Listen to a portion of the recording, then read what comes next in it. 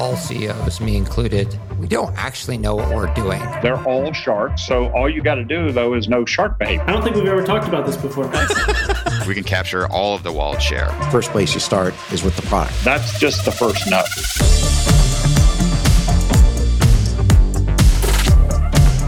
This is the Capital Stack.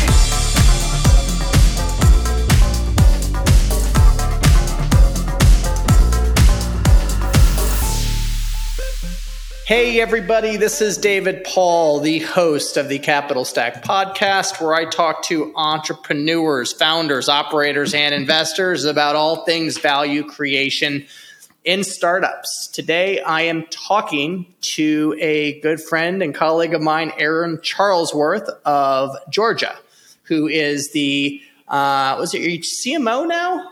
Yeah, I run marketing, product, and a little bit of everything at a place called DeskPass right now.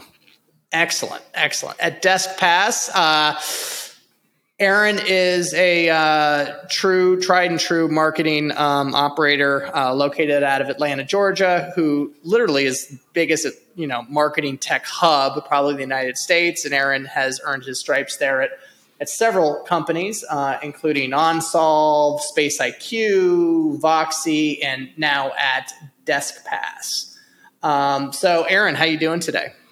I'm doing well. I don't know, nervous, looking forward to it. You never know what these discussions are going to go down, so you just try to sound intelligent. It's going to get weird. Yeah, well, I don't mind that. I'm good at weird, so. Well, let's start off being weird. What's going on with the terrariums behind you?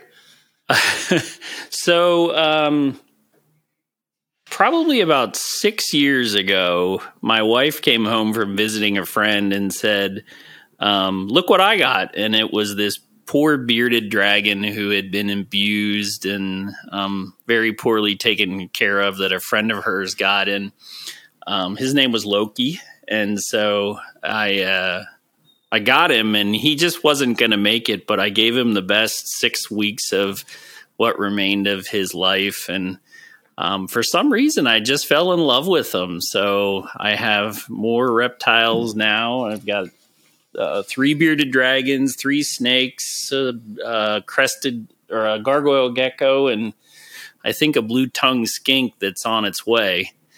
And a blue-tongued skank? Is that what you said? Skink. Oh, skink. Skink. Okay. Yep. It's a little hard to describe. You'll have to look it up. But they're the best pets in the world. They actually are way more affectionate than people know, and everybody's terrified of snakes for all the wrong reasons. And so I love them. They're great. That's awesome. I was really obsessed about getting a fish tank. And went down a rabbit hole, a lot of YouTube videos, and then, the tank just got bigger and bigger in my head. And, and I was like, this is just unmanageable. I tried fish once. I found them really hard. They were so finicky in a way. If your house got too cold or the water was off, all of a sudden you had dead fish. And I'm pretty good at lizards and reptiles. They're pretty hardy, so. As long as you don't mind a little bit of weird feeding here and there, like cockroaches and dead mice, which doesn't really bother me. But no. So tell me a little bit, Aaron. Tell me about your marketing journey and how you became such a marketing stud. Well, I'm not sure I would go that far, but so my journey into marketing started all the way back. I got out of graduate school in 99, which, if you were kind of navigating through the .com world was kind of the worst possible time. But in a way, I got hugely lucky because I went to a small company that did sales enablement trading, and I was going to do market research, marketing work, and that kind of thing. And I think I was there all of 3 weeks. And then, as you probably would laugh, David, because you've probably seen it a million times, suddenly a huge company came in and bought the whole thing, and everybody's world was sort of upside down. But we got bought by Siebel Systems. And if you don't know who Siebel Systems are, they were the kind of the original founders of CRM. Mm-hmm. And But they were big iron CRM on premise. And so going through .com evolution, they sort of got eaten alive by Salesforce. Salesforce came along and was sort of that cloud pioneer of why doing business in the cloud and putting apps in the cloud was better, more cost effective, and really ate Siebel's lunch. And I would say all the way back then was sort of the genesis of it. It started with the need to pay attention to the market. You could have all the good marketing ideas that you wanted, and you could run good search, and you could do all these things. But if you didn't pay attention to what was happening around you, it didn't really matter how good the marketing was, you were going to get run over. And then as I sort of incorporated that into my process, what you found was it actually taught you the better ways to market too. So you could not only watch what the competition was doing from like a product and evolution standpoint, but as you were doing that, it was really easy to see the things where marketing was successful. I like to tell people that I think when you go to school to study marketing, there's this dream that it's all about great where's the beef commercials and stuff like that, and you're going to do amazing things. And I think I've demoralized a lot of young marketers over the years by saying the answers are often in the data and in the simplest places. You can have the greatest tagline in the world, but if you don't understand where people are looking for it, it's not going to do you any good. And so, went to a place called CDC Software where we really built that marketing engine from the ground up. And when I left Siebel, and just was able to start applying that kind of thinking, watch the market, study, look at what's available, look at what tactics are paying out, and pay really close attention to the return on investment from a marketing perspective. And what you found was if you watched the numbers and you watched the market and you looked at the competition, the answers kind of presented themselves to you. And where it all kind of, I would say, came to fruition was I went to a small company called Omnilink for a while and did product and marketing work there.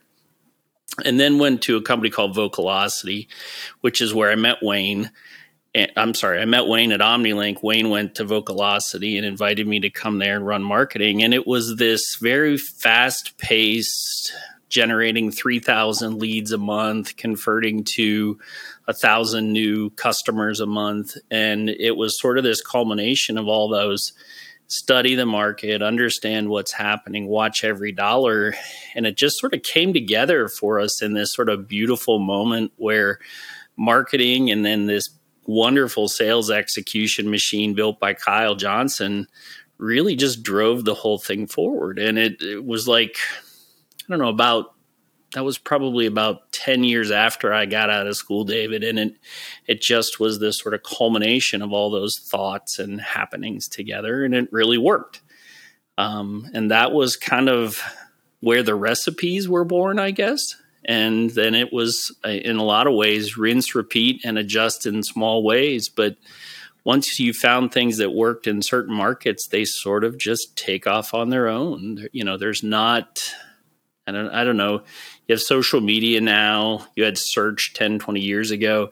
There hasn't been a ton of massive revolutions in, the mediums for marketing messaging. So you just adjust and nudge here and there, and you find that those the same formulas tend to work over and over again.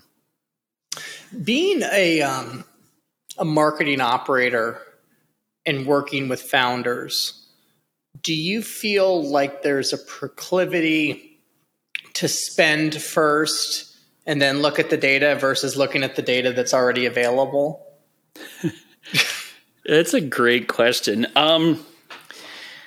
My experience with founders is that they want to spend and figure out why the heck the results didn't show up the second they spent. Mm-hmm. That's the thing. I think that there's this belief that I built something great. So many founders look at it and say, I built this amazing thing. How can people not love it?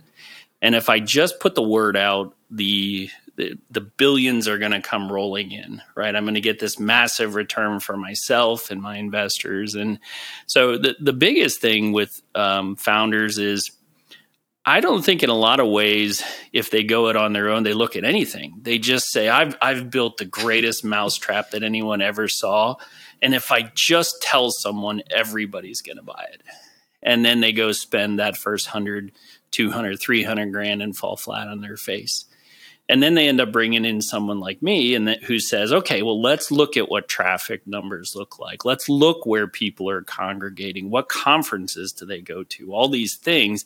And then you build out a plan. And then you test the plan. And then you evaluate, what are my best payoff channels? You invest more into those channels until you reach the capacity of the channel. And then you pick the next best channel up to the point at which you don't have money to spend anymore. But my experience. It sounds so easy. Why is this such a difficult concept for founders? Well, or businesses. The reason in it's general. hard is because people are fickle. Right. The methods apply, but sometimes, David, like the decisions people make in the market, you've probably seen this more than I have. They just don't make sense. Mm-hmm. Right. There are these times where someone genuinely has built a better mousetrap and no one cares. Totally. It's like you put that information out there and you use the formula and people just go, I don't care. I'm just not going to pay for it right now. And I've read those stories. I've watched it happen to people. I told you I was going to buy it when you came to me, right? Yeah. Oh, that's the classic one, right? For a marketer is you get somebody to talk to you and they'll tell you all day long that their product or that you've built the greatest mousetrap in the world. But it's the same thing I said about when you raise money. Until the check is in the bank and is maybe baked for a week, don't count on the fact that you won, So they're just, sometimes people are highly, highly unpredictable no matter what the data will tell you. And I also would say, to answer the question, David, I do think there's a lack of patience, right? I got to know back at SpaceIQ a person named Nye Cannell. She ran the marketing team. She was actually the CMO at SpaceIQ. And I got to know her when she got there, when Archibus and Ceraview acquired SpaceIQ. And just a brilliant young marketer, does amazing work. But you would find that she, the recipe that was invented, and she and I talked about this all the time, it doesn't just turn on overnight. People always forget that if you want quality search rankings with Google from an SEO perspective, it can take months. And you have to lay the foundations. You have to have good content. You have to have a good experience on the website. Nothing worse than I drove traffic, people showed up, and my website stunk and they couldn't find what they needed. So I guess you can describe the model easily, but the model still has a lot of parts. And if you don't put the parts in place in the right way, you'll have these leakage points and the return won't be what you expect. And then that makes your data look bad, right? Oh, this channel isn't very good after all, so let's give up on it type thing. Mm-hmm. But I would say application of the recipe and patience is the true recipe for success. Yeah. So if we were to say, look at the recipe, and because knowing that the recipe, you need to have patience with the recipe because you need to understand methodically like that the ingredients in the recipe are working or not working. So where do you layer like importance with resources with an early stage company, let's say that's building a marketing plan from zero?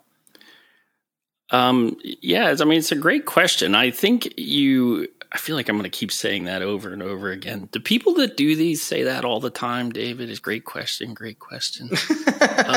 I ask great questions. You've never asked a bad one, have you? Never. Right? Yeah. I say stupid shit, but I ask good questions. I always looked at it as it kind of had three streams in my mind. One was you always have to worry about building the technology. I always advocated hire on staff a really good, solid marketing operations person, somebody that can help you get your marketing automation tools, CRM, all those types of things set up correctly from the beginning, or you won't get the data you're looking for. You won't be able to capture information. So that was sort of the first work stream. The second was you had to think a lot about content. So if you don't have something meaningful to say, even if you have the greatest widget, again, people don't care. They are not going to come just because you believe that they should. And so then you got to build a content engine.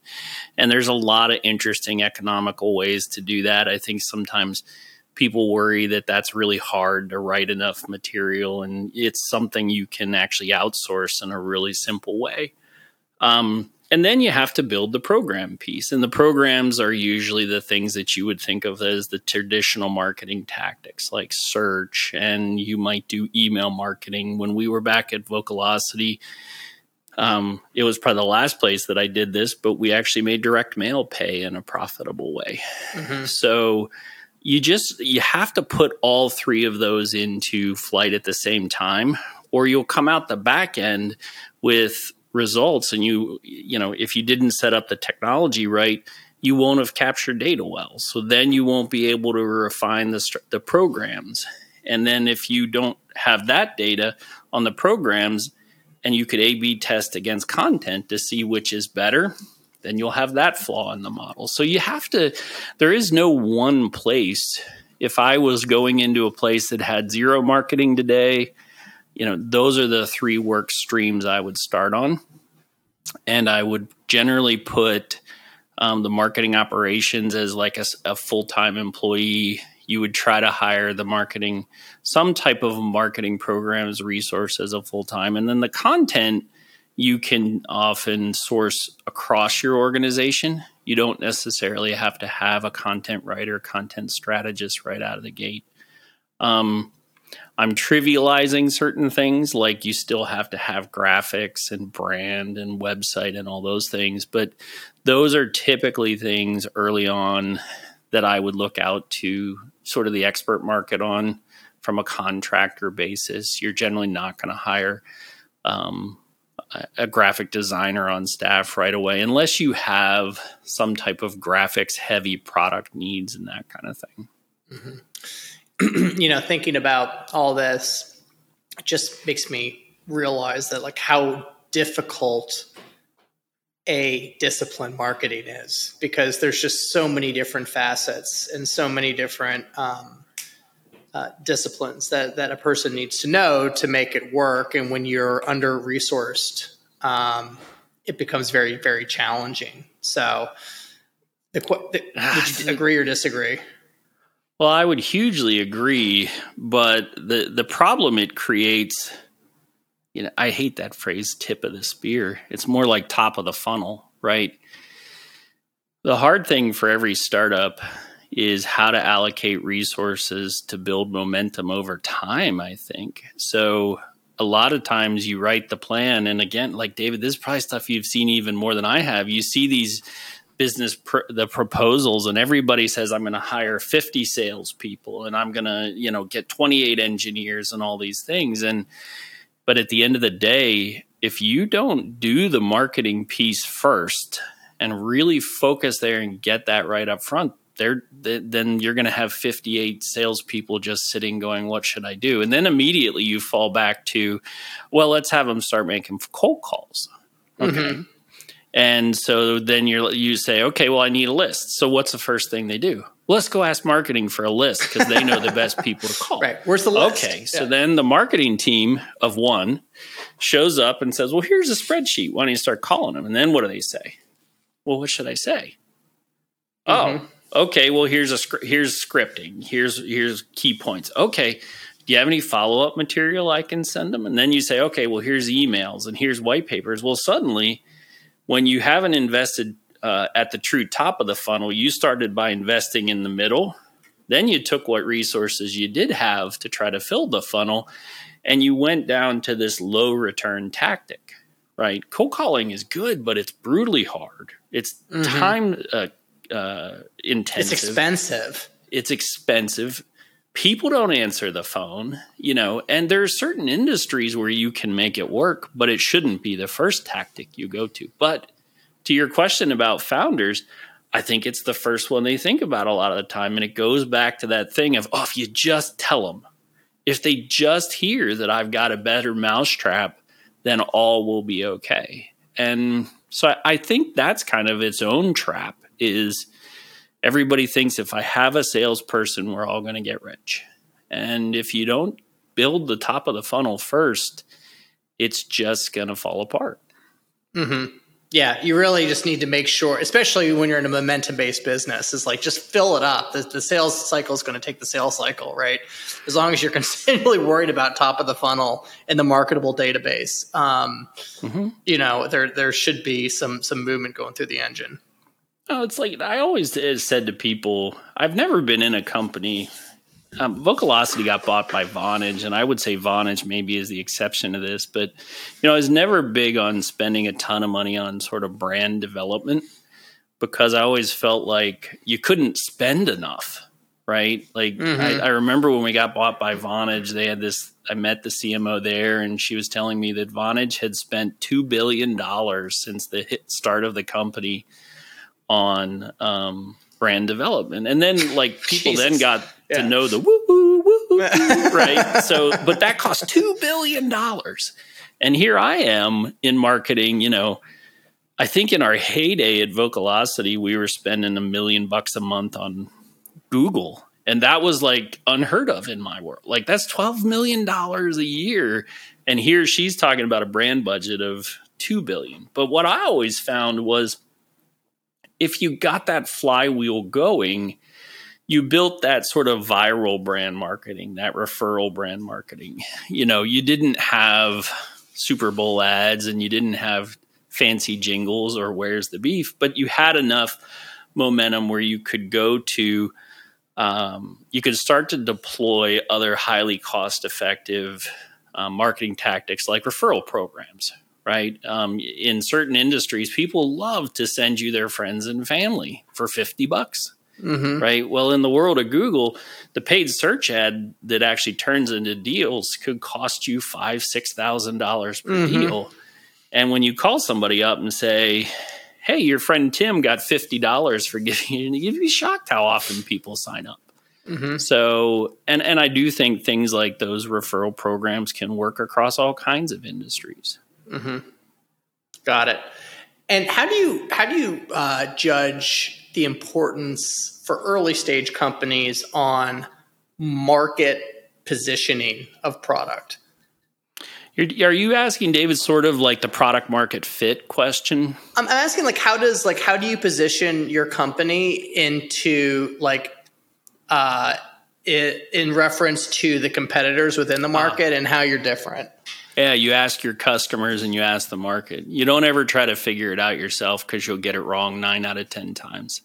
Interesting. Okay. Yeah. I mean, if you think about it, the number of times that somebody just, nails it right out of the gate by saying, we're this and we're going to be that and everybody's going to want some, very low. What I always found is investing in that competitive intelligence, market awareness, customer feedback early on, always pay dividends, because if you can people will tell you they're great or you're great. They'll always, because they're, most people don't want it's happy years, right? I mean, founders, all they want to hear is that bias that they're doing the right thing.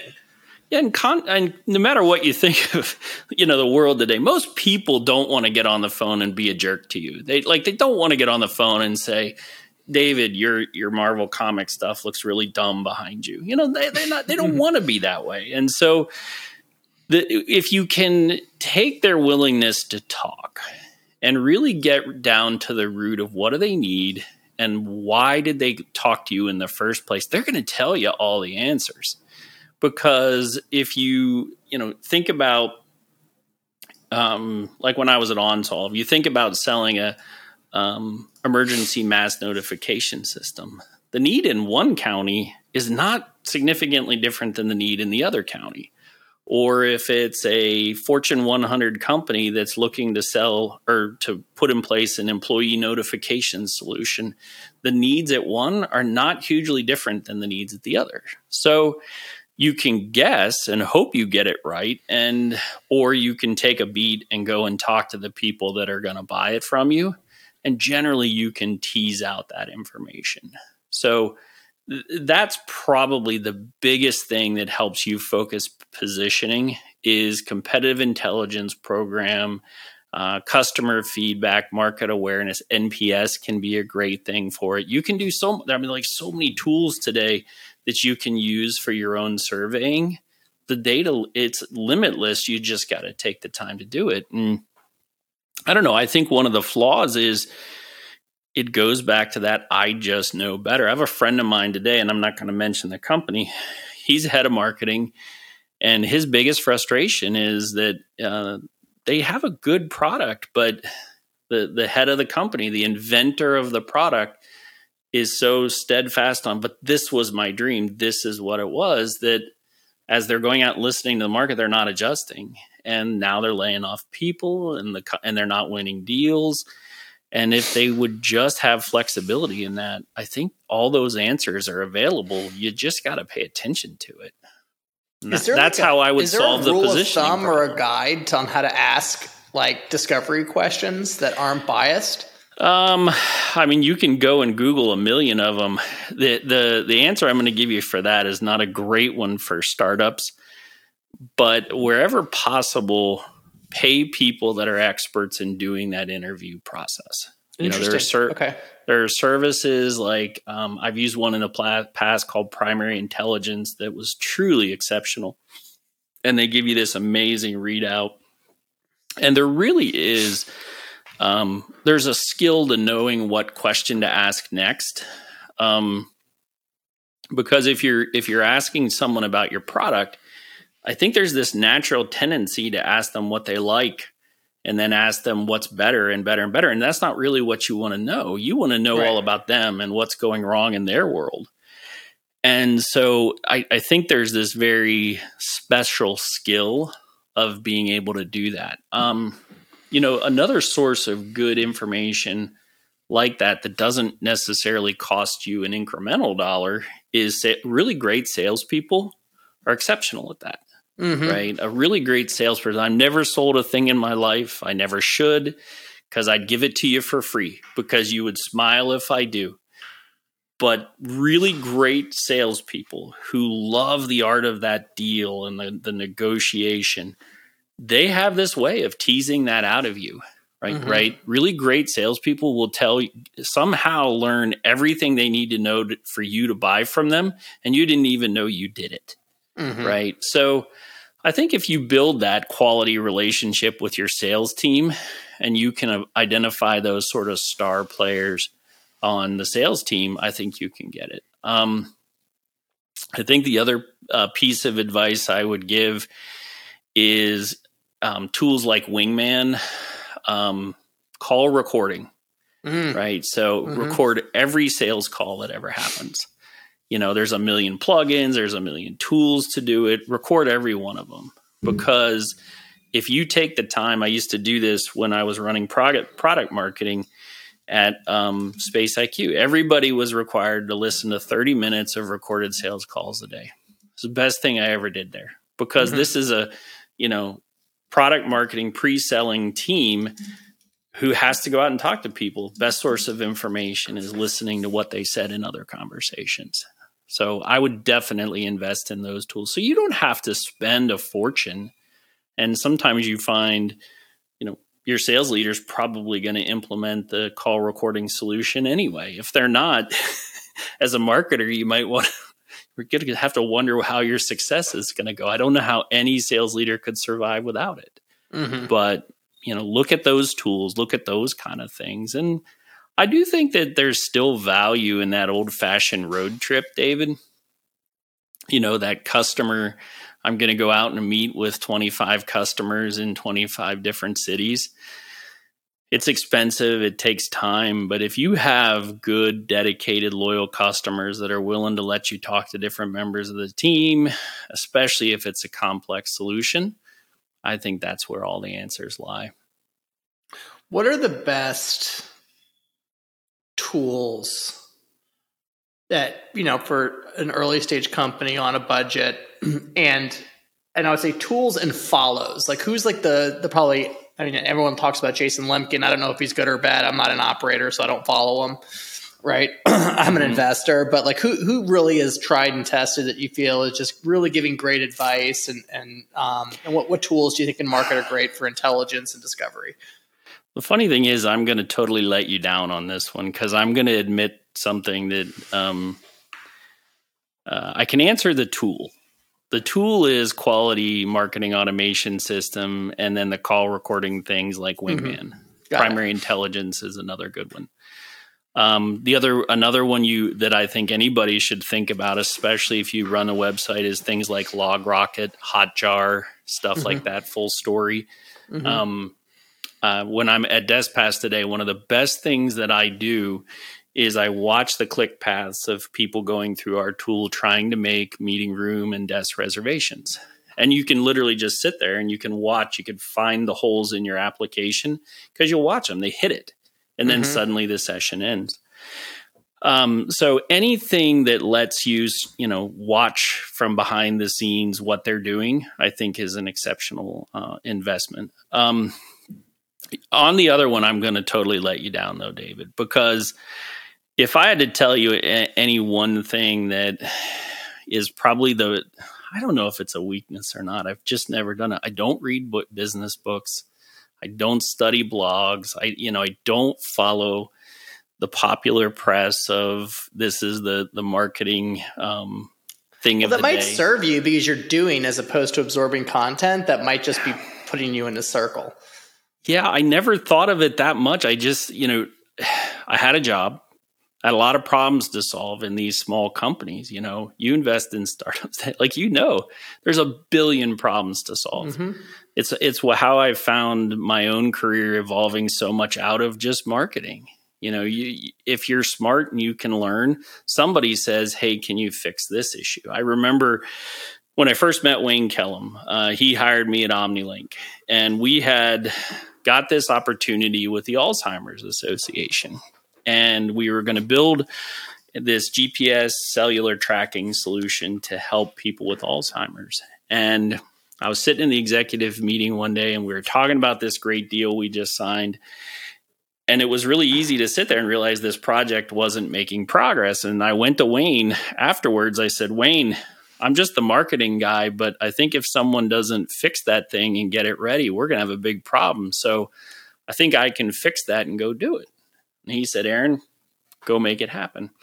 And I got to build this amazing product that I wasn't a product management person, but you get in there and you figure it out. And we built a great product that helped people. I remember Wayne was on ABC Nightly News with Charlie Gibson. I watched it with my kids. My kids were like, you built that, Dad? You just jump in and you solve problems. And, if I was going to learn anything or study material, it wouldn't be someone's book. It would be how do AdWords really work. I don't need market gurus to tell me that. I just got to go on and watch some YouTube stuff. Like get in there and do the work, and you will learn what works and what doesn't. With any luck, you work for people in a team that are okay with the things that don't. And I've mentioned him a couple times. Wayne, I've had the unbelievable honor of working with him a couple different places. Wayne never liked failure, but understood that it was part of the process, right? And that's how you learn. That's how you figure out the next best thing. And so I can't give you tools. My answer, if people say, what things should I read? You look at my bookshelf. I read what I enjoy, because that helps me be more focused when it comes time to do the hard work. What are you reading back there? Oh, man.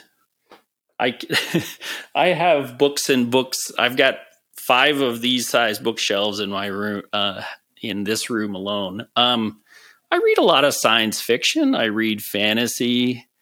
There's some great young adult authors out there. I love some of my favorite books are what you would consider modern comedy in a way. Lesser known people like Christopher Moore, probably my favorite author. But I will read anything.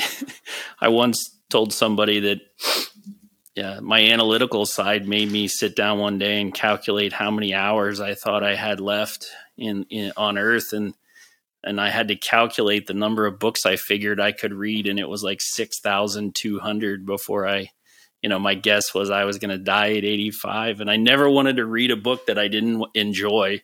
That's a really good kind of anecdote, because there's so many books I read that I don't like. Well, what always made me sad, because I love books so much, David, is it's such a limited thing.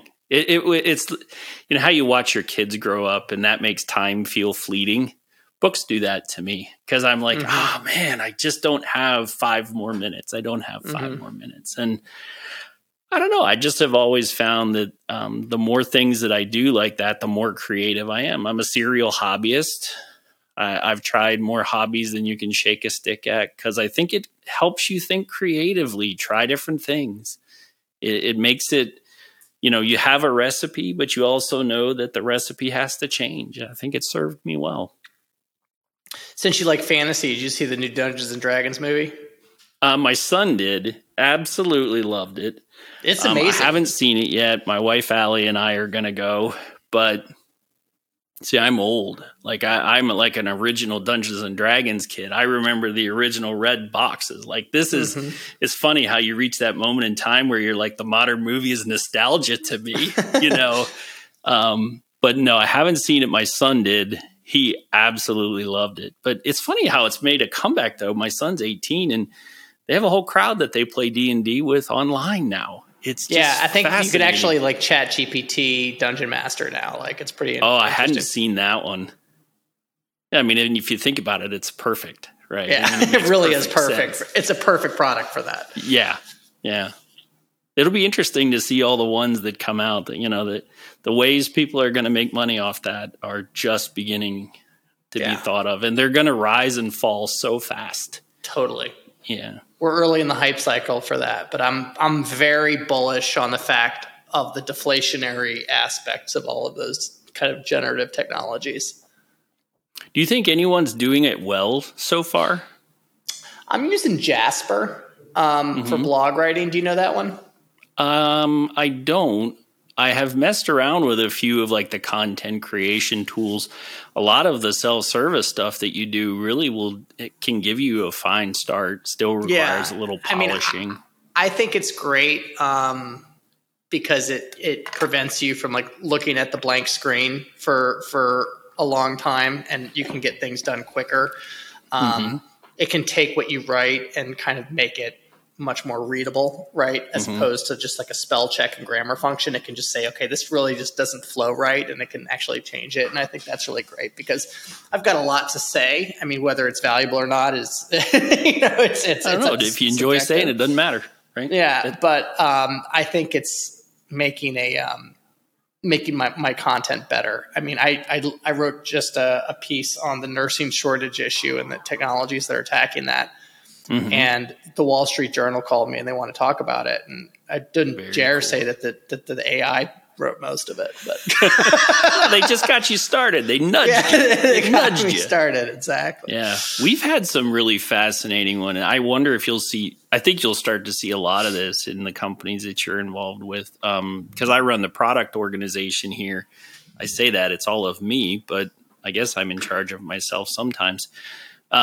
But I do, when you're sort of product of one person of one, you do get very, very involved in the engineering side. And I'm very lucky at DeskPass to have a great group of engineers that include me. But we had an amazing discussion around the ChatGPT's ability to write effective code. Yeah, I hear it's exceptional. Oh, to the point where, and I was really excited to watch our engineers do this. You read a lot of stories right now of people terrified it's going to take my job, it's going to take my seat. I'm very encouraged by how they look at it as it's just going to make my seat even more effective, because it doesn't produce things that are straight off the page usable, but it was interesting to watch it give them ideas on ways to solve problems. And I'm a big believer that technology, you don't slow it down. You can be scared of it. You can be sad about it, whatever. But once it leaves the gate, it's going. It's too late, right? Yeah, like you can't hold this back. We have to run at it, especially like China's working on it now too. So we definitely need to like get in front of it. Yeah. I think it's exciting though. I think there's some challenges. I do a lot of art and creative stuff. There's some challenges on that side of the equation, great artists, because it's taking that compendium of everything that came before to create something next. Like use the comics. If you said, go draw me a great comic, it's going to use all those things that have been drawn before to draw the next thing. And so I think there's some interesting, intellectual property, creative property things that'll come up, but it's like everything else. People will navigate it. Businesses are going to find great ways to use it. Someone's going to find a way to use it badly and write even worse spam emails than they do today. So. I think there's going to be a lot of that. Yeah. Awesome. Aaron, thank you so much for coming on. I really appreciate it. It's my pleasure, David. So with that, I will end. And if you like this episode, please share, tell a friend. We're on all major platforms, YouTube, Spotify, and Apple. And we'll see you next week. Thanks. Thank you for tuning in to the Capital Stack Podcast. Make sure to share this with someone you know that can benefit from this content. Remember to support this show by rating, reviewing, and subscribing. David Paul is the founder and general partner at DWP Capital. All opinions expressed by David and podcast guests are solely their own opinions and do not reflect the opinion of DWP Capital.